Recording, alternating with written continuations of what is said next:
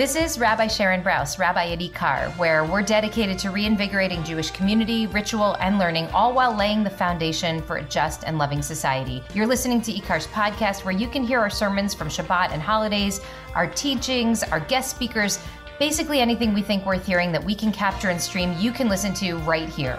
The whole Megillah. I mean, literally the whole Megillah. So thank you so much for being with us.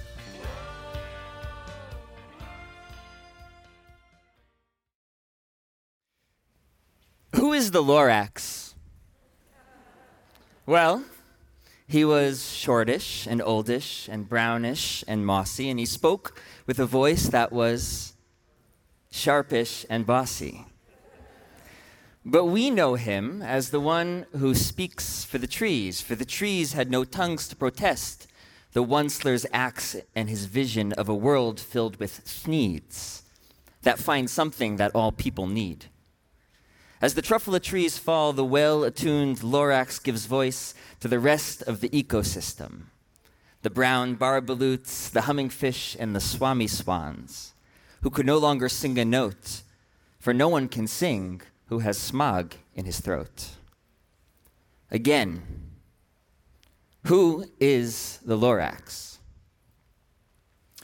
The Lorax is a plea, now 51 years old, to see the natural world differently, to value it on its own terms, an imaginative leap back to the age when we knew how to listen to non-human voices, when the whole world shimmered with vitality, when we animated these beliefs through stories, when stories mattered. What more do we need to hear? There is nothing ambiguous about the science of climate change. No fact missing from the UN's IPCC reports. There's no shortage of newspaper articles detailing the devastation that's already occurred and the suffering that awaits us. A third of Pakistan was just underwater. We are trapped in a quicksand of our own making, unable, unwilling to move even as the horizon disappears.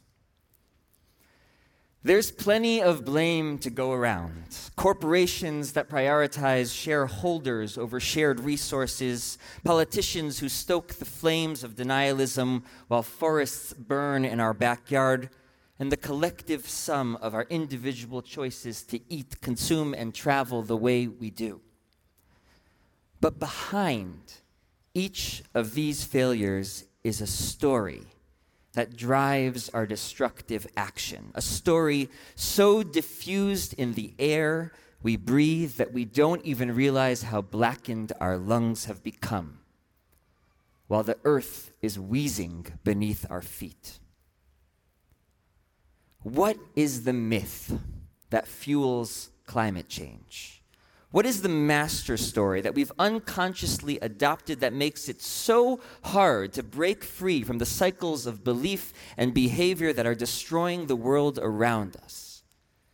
I believe this is the most urgent question we can ask on the precipice of a new year, on the day we call Hayom Harat Olam, the day the world is conceived. Because myths are roots. Everything grows from them. Everything depends on them. And since they are concealed, we often don't know the extent of the rot until the tree topples, unless, the Lorax said, as he lifted himself through a hole in the sky, we can tell new stories and plant new roots. We are so entangled in the destructive myth that we barely notice how often it shows up in our lives. But once in a while, the sap rises, and what should have been sweet is instead bitter.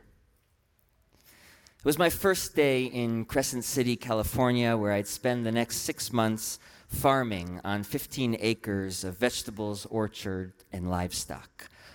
Paul and Julie Jo, the sweet couple who'd entrust me and 2 other totally inexperienced suburban kids with their family business, brought us into their backyard to watch Bessie give birth to her first calf. They actually named her Bessie.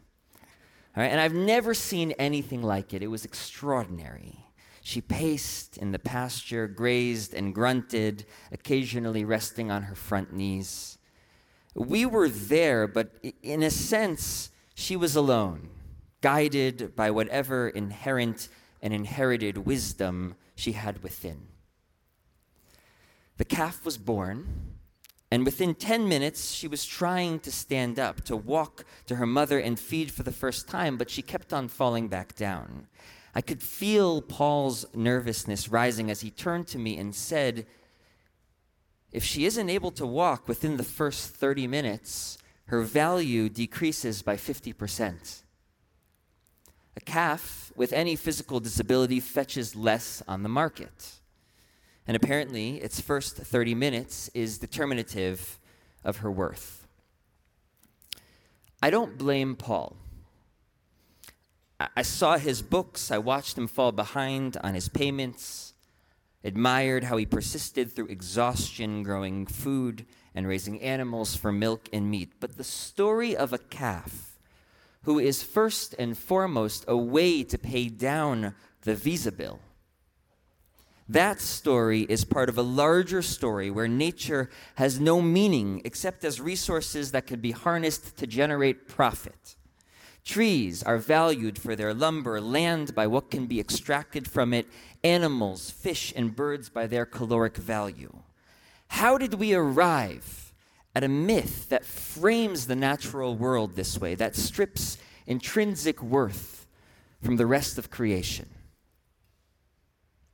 Amitav Ghosh, in his brilliant 2021 book, The Nutmeg's Curse, traces this ideology to the encounter between European colonizers and the indigenous peoples of the Americas, many of whom believed in the sacredness of earth and the vitality of trees, mountains, and rivers, people who were in dialogue with the natural world, who listened and interpreted to the stories of non-human actors with whom they shared the landscape. He writes, colonization was not solely a process of establishing dominion over human beings. It was also a process of subjugating and reducing to muteness an entire universe of beings that was once thought of as having agency and powers of communication. In other words, facing an indigenous ideology that gave voice and attributed wisdom to the natural world, the colonizers silenced that story, replacing it with the notion of a desacralized, inanimate earth. These mutings, Ghosh continues, were essential to the new myth of economic extraction, because in order to see something as a mere resource, we first need to see it as something that makes no moral demands of moral engagement with us.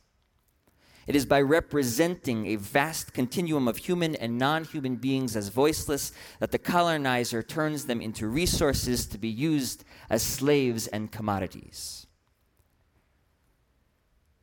Stories generate relationships. When I know your story, where you come from, what you've seen and what you hope for, empathy becomes possible.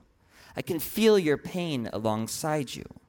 Feel the call within to respond. When I know your story, my heart is tugged towards action, even when it's inconvenient, towards responsibility, even when it involves personal sacrifice.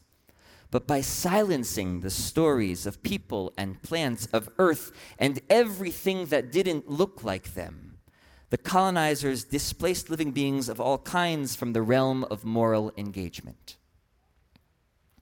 The consequences of this mythology bridge the ecological with the social, silencing the cries of the earth alongside the cries of the poor who are at the forefront of this unfolding tragedy.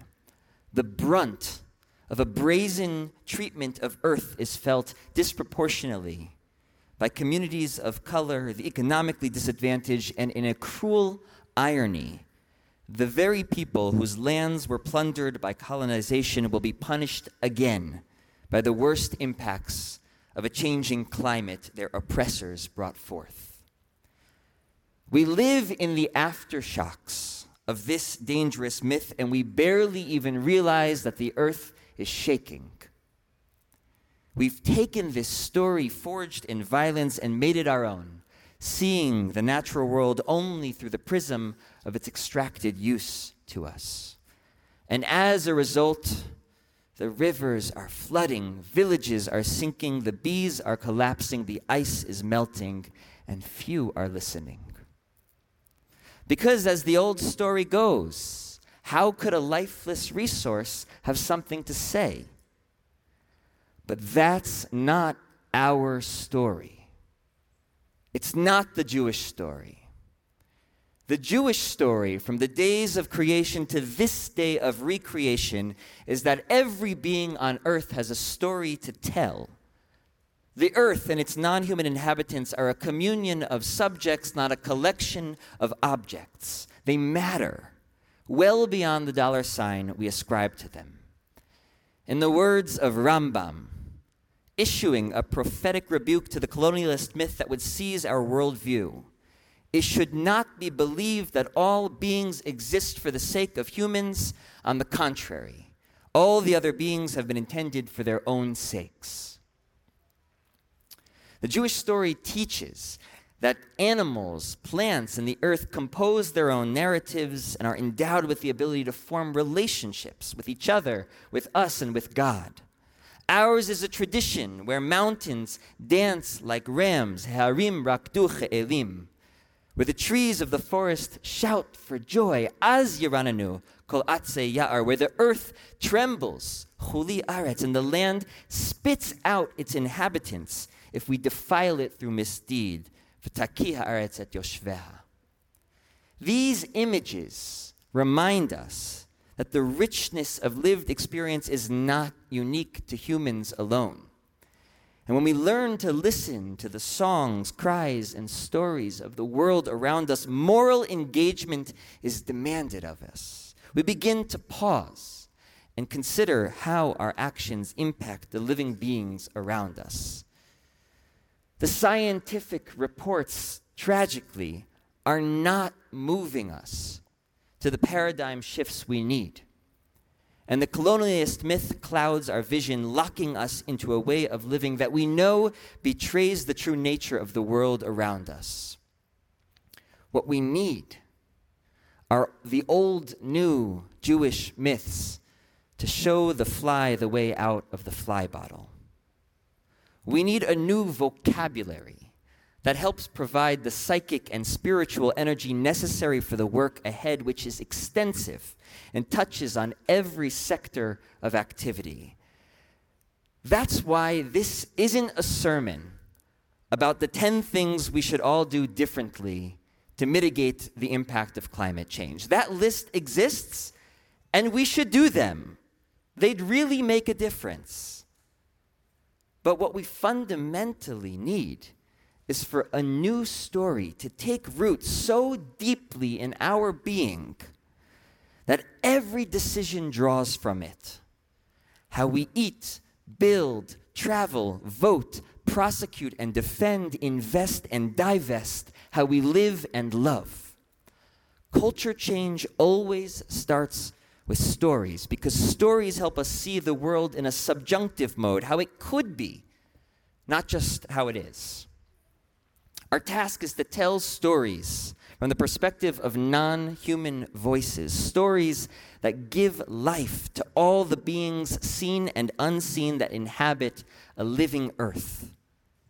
As Robin Wall Kimmerer writes in Braiding Sweetgrass, our relationship with the land cannot heal until we hear its stories, but who will tell them? Let's start by telling our own. 2 men were fighting over a piece of land. Each claimed ownership. To resolve their differences, they agreed to put the case before the rabbi, who listened but couldn't come to a decision. So finally she said, "Since I cannot decide to whom this land belongs, let's ask the land." She put her ear to the ground and straightened up. "Gentlemen, the land says that it belongs to neither of you, but that you belong to it." What would happen if we took this story seriously. If the voice of the land was considered when we made decisions about what to build, if forests were consulted before we turned them into pasture, if we asked the earth for permission to take from it because we belong to it. In 1855, a chief of the Cayuse tribe refused to sign a treaty because he felt that it excluded the voice of the earth. I wonder if the ground has anything to say, he asked. So here's where I need to say that I know what I'm asking of us is hard, and it might feel out of reach or even naive. Okay, in my 20s, I spent 6 years farming, raising animals, growing food, wearing shoes much less often than what was socially acceptable. But listening to the earth? How? What does that mean? What language do trees speak? I'm not suggesting that the words or stories we attribute to other living beings are spoken with human language, but I am offering the possibility that through relationship, attention, and respect for the complexity of life around us, we can become translators of the earth's teachings. We can tell stories like scientists such as Suzanne Simard does about how healthy trees share nutrients with sick trees through fungal networks underground, even taking care of other species. Stories about how a tree that's being attacked by insects will produce pheromones that waft through the breeze, warning trees downwind to produce defensive chemicals to ward off the attack. We can call out the limited and arrogant assumption of the question, if a tree falls in the forest and there's no one around to hear it, does it make a sound? By teaching the words of the Yalkut Reuveni, whenever they cut down a fruit tree, the cry rings out from one end of the earth to the other. And then we should cry with the trees, for the trees, just as the Lorax once did. What I'm asking us to do is to become translators, to learn a foreign language by immersing ourselves in a culture, by listening to the birds in the morning or by resting under a tree in the park and asking, what can you teach me? Right? Think about a place that you love. A park, a campsite, a mountain, a lake. Have you ever felt an answer emerge from the quiet? What story could you compose from that answer? Okay, translation always leaves a little behind, but without translation, we'd be living in provinces bordering on silence. We would fall for the myth that says we're the only ones with Torah to teach. The story goes that the man who wrote down the oral Torah, Rabbi Yehuda Hanassi, was engaged in his learning when a calf being led to slaughter rested its head on the rabbi's lap and cried. He shouted, "Go! You were created for this purpose." At that moment, it was said in heaven, since he wasn't compassionate, let afflictions come upon him. For the next 13 years, Rabbi Yehuda Hanassi suffered from a toothache, until one day, his daughter was sweeping the house and found some weasels lying about. She was about to kill them when Rabbi Yehuda exclaimed, "Let them be! Rachamav al kol ma'asav." God's mercies extend to all of creation. I hope it doesn't take us 13 years. I hope we'll wake up to the cruelty and the arrogance of the old myth and bury it before too much suffering arrives. I hope this year is the beginning of telling a new story about how the earth shimmers with vitality.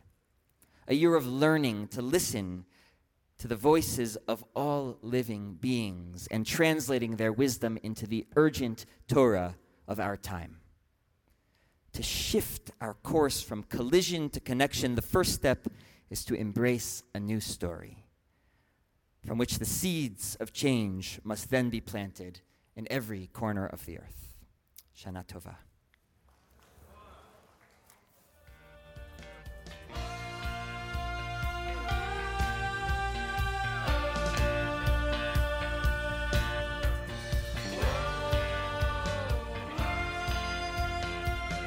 Hi, it's Rabbi Brous again. Thank you so much for listening. Want more content like this? I hope you'll subscribe. And please consider making a contribution to IKAR so we can continue to work toward the fulfillment of our mission to reanimate Jewish life, to embody moral courage, to nurture the spirit, and to work to decipher what it means to be a human being in the world today.